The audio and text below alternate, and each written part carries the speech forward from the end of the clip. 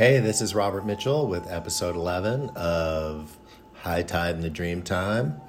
This episode's going to be called On the Bus, sort of. It's sort of based on an essay that I wrote for my website, but it's also going to be a bit of a more storytelling episode, less of a sort of pedantic episode.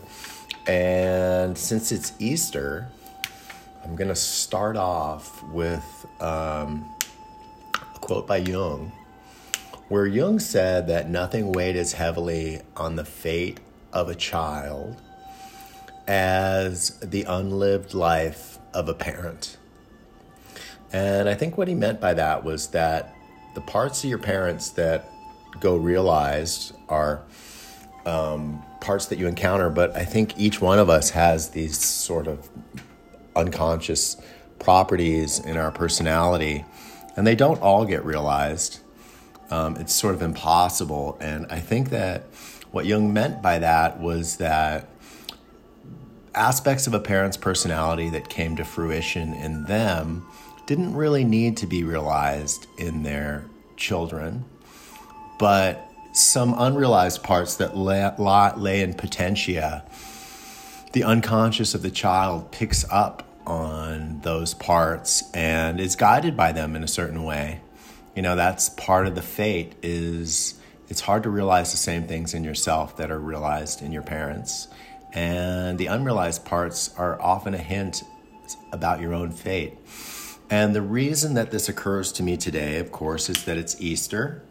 And I was recalling to a friend a really funny story. This is going to be a bit more of a raconteur episode where I kind of explain how I got into doing what I'm doing, which I know is somewhat unusual, and people ask me this question a lot. So I will now refer them to this episode. But I will start off by saying that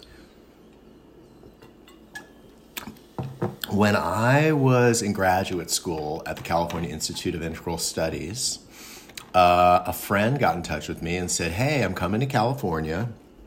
I was living in San Francisco at the time because I want to go. This organization called MAPS, which is the Multidisciplinary Association for Psychedelic Studies, is having a gathering at UC Santa Cruz to memorialize the 50th anniversary of the discovery of LSD.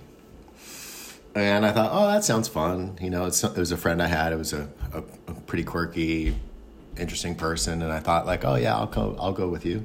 So we went down to Santa Cruz from San Francisco.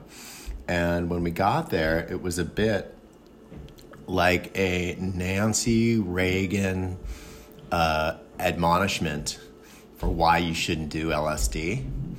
Because basically, you know, MAPS now is this really, really mainstream, successful organization that really works. It's headed by Rick Doblin to mainstream psychedelic studies and, you know, to basically get psychedelics legalized for therapeutic use. And you know, they've got government studies going and they're on track to do it. But in 1993, it was a little bit more marginalized. And when I got to this meeting, this gathering, it was like, besides me and my friend, and I think I was probably like 24 or 23 at the time, every single person there had a long gray ponytail and was wearing a tie-dye t-shirt.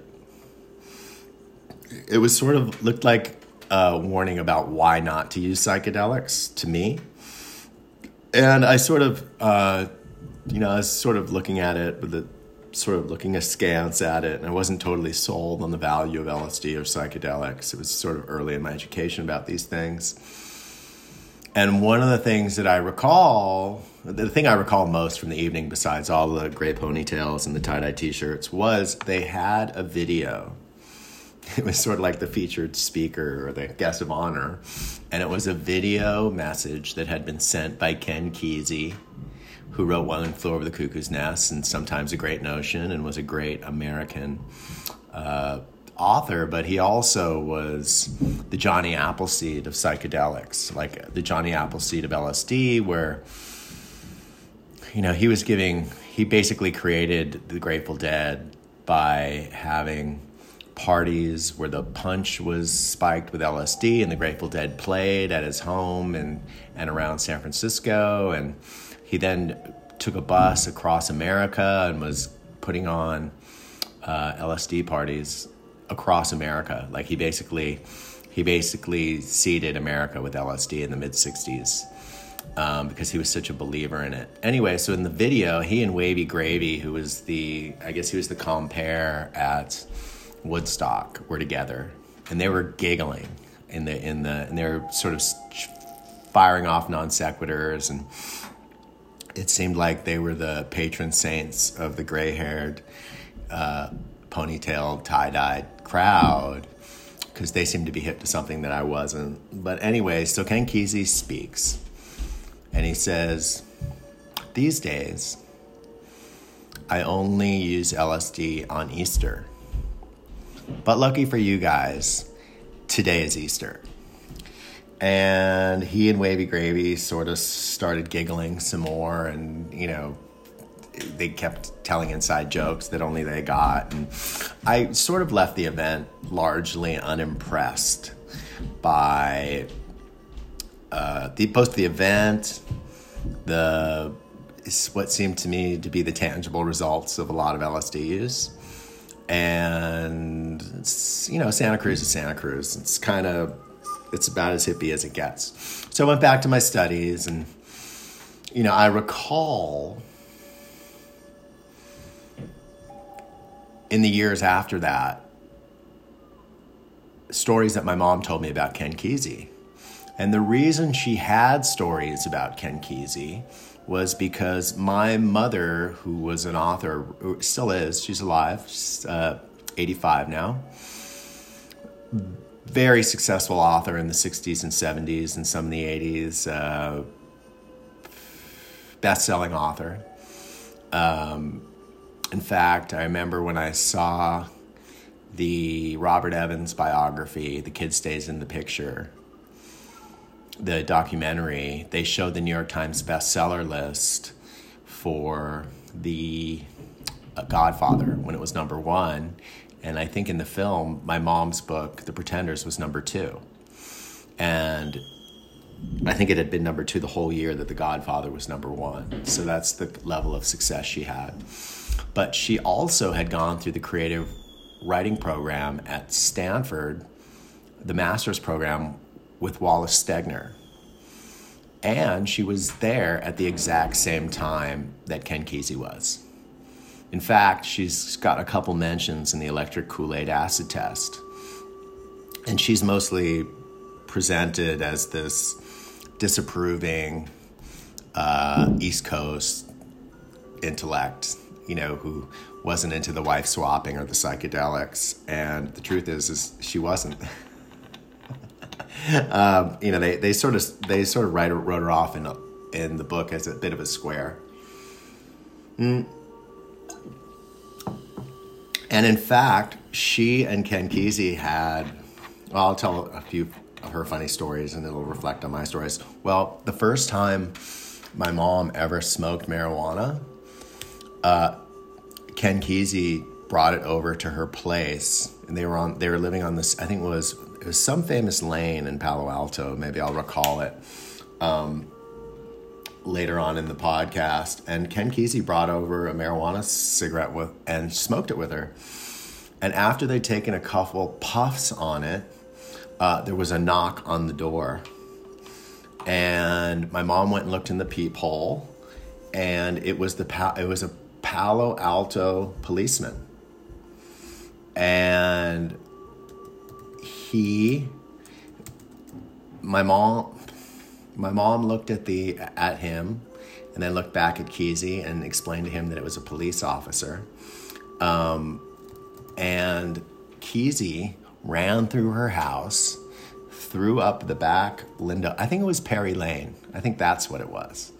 Yeah, I think it was Perry Lane. That's where they were living. That's where all the graduate students in the Stanford Creative Writing Program lived. Anyway, so Kesey ran through the apartment, or the house, and he threw open the back window, dove out the window, ran through her backyard, and then flipped himself up and over her backyard fence and kept running all the way home. My mom then opened the door and looked at the police officer through a crack and said yes. And they asked her if she was her. And she said, yes, I am. They said, are you Gwen Davis? And she said, yes. And he handed her her credit card because she'd left it at a pizza parlor and the owners had known where she lived. So that was her introduction to smoking marijuana, which was a habit that she's kept up to this day. So the first time she was turned on to smoking marijuana, she smoked marijuana with Ken Kesey. He was actually responsible for her smoking. But that wasn't all that happened between them, because when she published her first novel that she wrote at Stanford, she was still there, and it was called Someone's in the Kitchen with Dinah. And she basically wrote a novel that was about Ken Kesey and all the graduate students and their wife swapping. And Ken Kesey got a hold of the galleys and got in touch with her publisher and said, if you publish this as is, I'll sue you for libel, because everybody knows this is me and it makes me look like an asshole. So she had to rewrite parts of it so that it wasn't obvious that it was Ken Kesey. And then when he published Cuckoo's Nest, One Flew Over the Cuckoo's Nest, one of the greatest American novels, he had a character in it named Nurse Gwendolyn, who followed everybody around with a pad of paper in the mental hospital and wrote about their pain for the novel, the one novel she would one day write. And of course, my mom got in touch with his publisher and said, if you publish this as is, I'll sue you, because this is going to make me look ridiculous. And he had to take out the character. So she and he had a bit of a rivalry as these writers at Stanford. And, I think his stature is sort of unmatched in American literature. He wrote 2 really great novels, which she would say that's not very much. And he wasted a lot of his time doing drugs and fooling around. But, not many people have written 2 great American novels. And, her success in a lot of ways was equal to his, as far as selling books and stuff like that in their prime.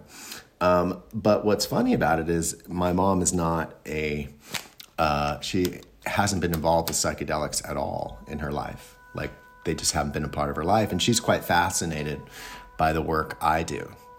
And I can't help but feel that there's some kind of inheritance from that time, which sort of preceded my birth by 7 or 8 years, that there was a reason that she found herself in that environment, but didn't participate in it, in the same way that he did or the people around him did. And more likely than not, it has something to do with the reason that she's my mom. I mean, there's a lot of reasons for that. And, with the astrology work I do, you can always see the way people's consciousness is formed by their initial environment, as a kind of karma. It's like a feedback system for who they are. And so my mom went on, she wrote novels. She wrote the first half of Lolita for Stanley Kubrick, because he told her that Nabokov couldn't write dialogue. And she became part of this Hollywood world, and she's really good friends with Kubrick, and there were always movie stars and directors and musicians around the house growing up. It was very bohemian, LA and the canyons in the 60s and 70s. And I think more than anything, her dream was to sort of be part of young hip Hollywood. And she had stories about, she was friendly with Dennis Hopper before he was a successful actor, and James Dean and Natalie Wood. And I think she wrote novels about that world as well. And she also is quite a raconteur and has a million stories like that. Now, where I come into it is having grown up in that milieu I wasn't always that interested in Hollywood, though it was a familiar world to me. And one of the stories my mom tells me, which sort of sums up how I feel about it, or how I felt about it growing up, or at a very young age when I was about 3 or 4, was she was quite good friends with Goldie Hawn. And Goldie used to come over to the house a lot. And this would have been like 1971, 72, sort of laughing era Goldie Hawn. And my mom said she used to like to follow me around. She was very maternal and she didn't have her own kids at the time. And she said that I would just kind of run away from her. And at a certain point, she asked me, how come you don't like Goldie?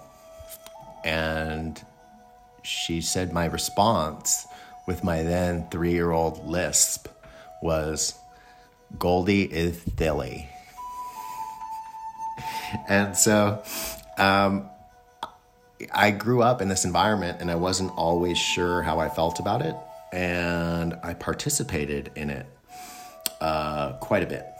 You know, my mom was very involved with it and these people, and it was basically the environment that I grew up in, but I had inclinations towards more profound interests than entertainment.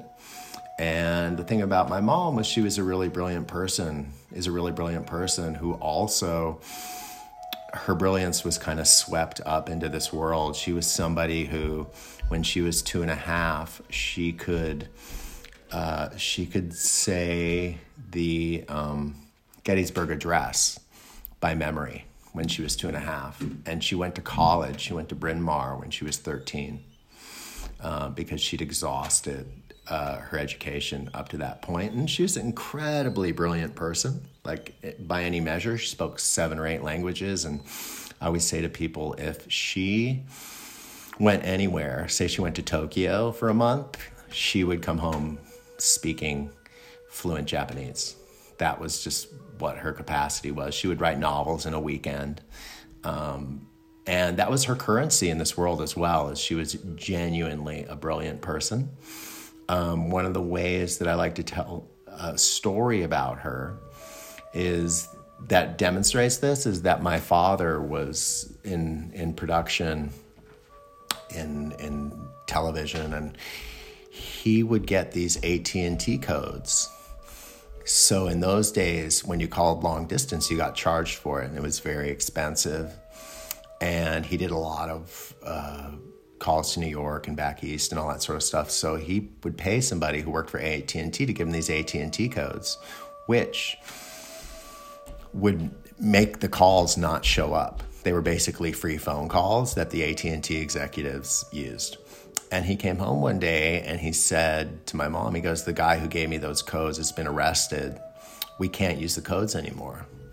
And my mom, who really liked to speak to her literary agent in New York City often, walked over to the rotary phone for about 10 minutes, spun the wheel for about 10 minutes, and then she put a sticky sign up over the phone saying the new code is this. And it was 5 or 6 numbers that you would dial before you dial the area code and then the phone number. And every few months, my dad would come home and say, they've changed the codes again. And my mom would go over to the phone and she'd play on the rotary for about 10 minutes. And then she would put a sticky tape up over the phone saying the new code is this. And I remember when I was about 10 or 11, after having seen this for a few years, I said to her, so how do you do that? And she kind of looked at me and she thought about it for a second and she said, I don't know. But she did it. She probably did it 15 times over the years, and she never wasn't able to do it. And so she had a brilliance that kind of transcended the entertainment world that she found herself in, even though she was sort of drawn to it and wanted to be a part of it. And, it was, like Cass Elliot would be over, and my parents had really cool hip Hollywood parties, and she just really liked that. She was a bit of a Zelig character. I remember Tony Perkins was a really good friend of hers, and I remember being a teenager and coming to the door, looking through the peephole and seeing Tony Perkins, and saying, "Hey, Mom, Norman Bates is here," and hearing from the other side of the door, "I'm not Norman Bates," really vehemently.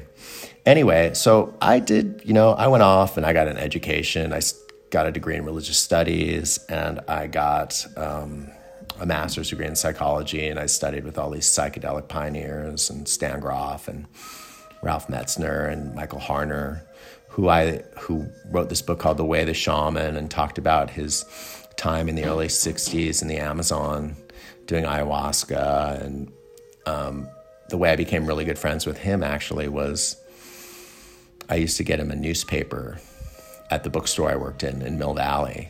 I used to hold his New York Times for him because he came in pretty late, and I got to know him a little bit. And I just had this very fascinating, for me, education. Anyway, so I came back to LA, and after I did that, and for whatever reason, I thought that being a therapist was a little slow, bored me a little bit. And I'd had this astrology practice, which I still have, which I really like. I really like doing astrology work with people because it shows them that there's a structure in their consciousness that precedes their experience and basically causes it.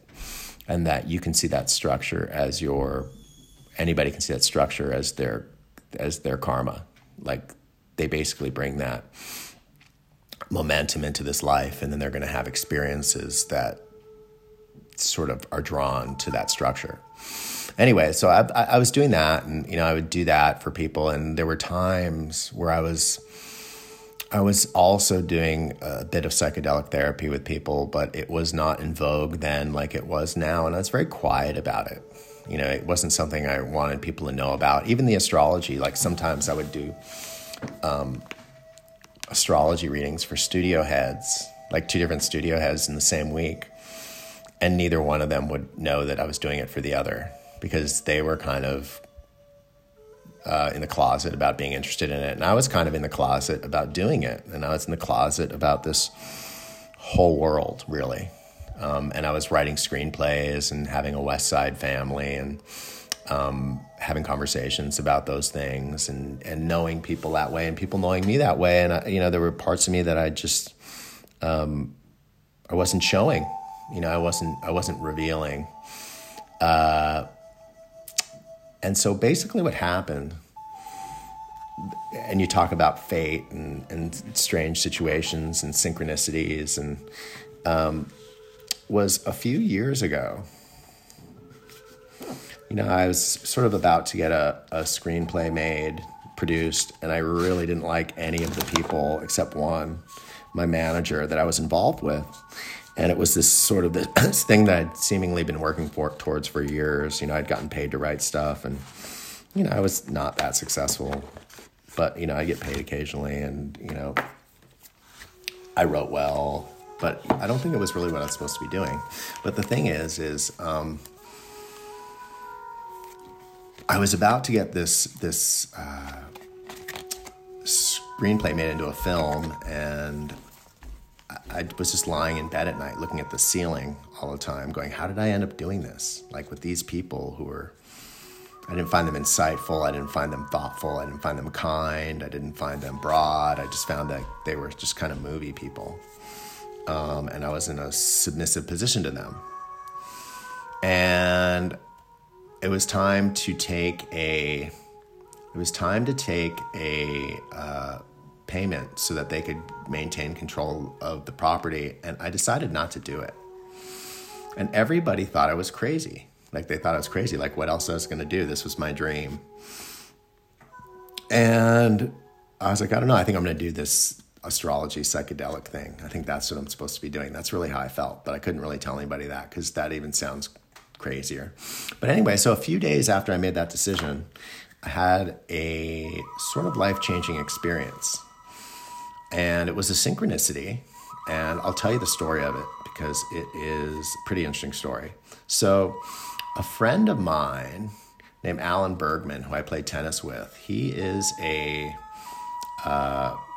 musician and a writer, and he's a composer, and he's a songwriter, really. He's not a composer. He wrote The Way We Were, like the actual song, The Way We Were, and he wrote Windmills of Your Mind, and I mean, he wrote some big songs. And I think Barbra Streisand has recorded like 50 or 60 of his songs, and Sinatra recorded his songs. And he himself is a wonderful raconteur, and he was playing doubles tennis into his early 90s. And I had the good fortune of playing with him. Like, I get to play with him. He played 5 days a week until I think he was about 90. And he got I think he had a stroke then and stopped playing. But up to that point, he was playing 5 days a week. And we all liked to play with him because it was at this big Beverly Hills Hollywood property, and friend of his who was a big producer. And it was just very special because we all really loved him. And it was amazing that he was still playing tennis when he was in his 90s. So he invited me to a film that I would recommend people see. And the film's called If You're Not in the Obituary, Eat Breakfast. And what the film was about, it was about people in their 90s or past their 90s who were still being very productive and having very dynamic lives. And some of the people in the movie were famous, some weren't. But it was like people who were setting the 100-meter dash record for 90 and above were the not famous people. And then there were people who were like, Mel Brooks was in the film, and he was there that night at the screening. And Carl Reiner was there, and he was in the screening, and he was at the screening and in the movie. And also, who else was there? Dick Van Dyke was there, and he was dancing around. He was 94, and he had a 47-year-old wife, and he was dancing around like he was in Mary Poppins. And there were a bunch of other people there too who were really impressive. And you know, like Carl Reiner had written 4 books after he turned 90. And basically everyone in the movie said that the key to staying dynamic and healthy that late into life was doing something that you love. Like if you had something to get out of bed every morning to do, that was a very dynamic, healthful thing to do. And it was a secret. And they were telling the secret during the night. It was really amazing, really amazing. And one of the things that was, so it was a very inspiring evening because all those guys were together and they were funny, really super funny. And when the movie was over and the Q&A was over, I stood up. And I was looking down the aisle, and this woman in I guess I would describe it as purple. I think she was in purple. That's how I remember it. She was in a purple velvet top hat and a purple velvet coat. And I recognized her because I'd seen her around town before. I think I'd seen her at hair salons, but I knew who it was. It was Nancy Wilson, who's the guitarist in Heart. A rock band that's in the Rock and Roll Hall of Fame. And, you know, I don't know, but she may be the only female lead guitarist in the Rock and Roll Hall of Fame. Anyway, she stood up probably about like 30 or 40 yards from me, and she was looking right at me, and she kept looking at me and walking towards me. And a couple times I looked behind me to see who she was looking at, because I didn't know why she would be looking at me, but she came right to me and she said, "You look exactly like a friend of mine." And I said, "Really? Wow, who's your friend?" And I don't remember who she said it was, but I remember he was Italian, and she explained to me that he was a documentary filmmaker. And I was like, cool. And I just looked at her and I said, "You are so cool. Like, I love what you do. I love what you've done with your life. You are fabulous." Like, it was very pure, because I just saw her and she was just pure rock and roll, and she was the female guitarist in Heart. And, you know, like I said, I think she might be the only female lead guitarist in the Rock and Roll Hall of Fame. And we just had such a nice exchange. I introduced myself. I told her I thought she was fabulous, and it was just a treat to meet her. And we went our separate ways. There was nothing really odd about it.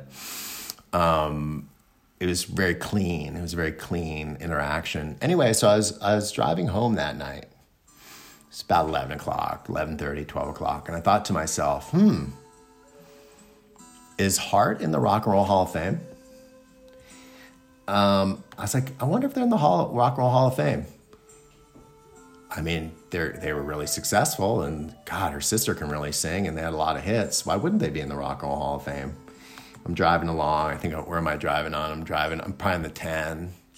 And I get home, and I go to my computer, and I Google it. I think to myself, is Heart in the Rock and Roll Hall of Fame. I put Heart Rock and Roll Hall of Fame into the computer, and it immediately took me to a YouTube clip. It said Heart induction into the Rock and Roll Hall of Fame. So I clicked on the clip, and there was their induction ceremony. And the person who was inducting them into the Rock and Roll Hall of Fame was Chris Cornell. And he himself was, I think it's the third time I've used the word raconteur, but he was a great raconteur. He told all these stories about hootenannies at their house in Seattle, and how they were everybody's hero, and how cool they were, and what good friends they were to the whole Seattle community, and how just everybody idolized them because they were just pure rock and roll pioneers. And he was great. He was wearing a black leather jacket, and he looked great, and he was funny, and he told great stories.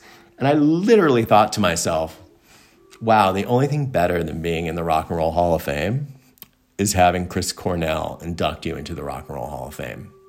Because he did it as well as you can do it. If you want to watch it, it's on YouTube. And I went to sleep. I turned off my computer. I went to sleep. It was about 12:30, 1 o'clock. And I went to sleep, and I woke up, and I turned on my computer, and Chris Cornell had hung himself that night. Like, he had basically hung himself. I don't know if he'd already hung himself when I was looking it up online. Or if it, when I went to sleep. I don't know what the timeline is, but it would have been pretty close to the time that I was watching the video. And I woke up, and I just felt devastated when I saw the news. And the reason I felt devastated was, I wasn't like a huge Chris Cornell fan, but I knew who he was, and I'd seen him perform once with my kids. I'd taken them to Neil Young's bridge concerts in Palo Alto. And for those who don't know, Neil Young puts on these concerts. He doesn't do it anymore because his wife's died, and I think they ended acrimoniously, but he'd put on these concerts Saturday night and a Sunday afternoon that basically paid for these kids with cerebral palsy to go to school for a year, 2 concerts. And he would just have phenomenally talented people playing, and everybody played acoustic. And I'd seen it a few times when I was living in the Bay Area, and it was just incredibly inspiring because he had a son with cerebral palsy, and he had really turned lemons into lemonade with this thing. And I found myself at these events just sobbing because they were so profound on a couple of occasions. And so when my kids were older, I saw there was this amazing lineup. And the lineup was, of course, Neil Young plays with Crazy Horse. Band of Horses played. Florence and the Machine played. Soundgarden played. Pearl Jam played. The Beach Boys played. Tom Jones played. And then at the end, of course, like I said, Neil Young plays with Crazy Horse. And my 14-year-old son was initially he said, I don't want to go to your middle-aged rock concert. Norah Jones played too with her band. And I was like, oh, you don't? And I was like, well, you should come anyway. And I had a friend who was in the music industry, and we got great seats. And my son turns to me at a certain point in the concert, just like wide-eyed, and he's like, oh my God, Dad, Eddie Vedder has such a handsome voice, but when Chris Cornell sings, it's like Eddie Vedder. It's like Michael Jordan playing basketball. I mean, I didn't know somebody could sing like that. And it was really spectacular, and the whole evening was really spectacular. And that was the one time that I saw him live. And I just remember seeing my 14-year-old son. And you know, my son, who's now 20, has said, you know, that's basically going to be the best rock concert I've ever been at in my entire life. And so it was part of the family mythology. Anyway, I woke up the next morning, Chris Cornell had hung himself, and I felt so ashamed of myself because I felt like I'd been doing this narcissistic screenwriting, fitting into the environment that I'd grown up in thing, and kind of half-assing helping people because it was a little bit embarrassed or felt like it was kind of out there, or they weren't going to understand why I was doing what I was doing, and that like I'd sort of been like Bruce Jenner, you know, pretending I was somebody else. And for about a month, I just had this overwhelming sense of sadness. And part of the sadness that I felt was that I had been helping people using psilocybin for a while, especially people who are depressed or, who had treatment-resistant depression and stuff like that. And I'd known that I'd been in Los Angeles for a long time when Chris Cornell had been living in Los Angeles. And what had ended up happening was he'd gone on the road, and some psychiatrist on Robertson Boulevard had just, you know, given him a bottle of Ativan to deal with his anxiety and his depression, and sent him out on the road, and he hung himself.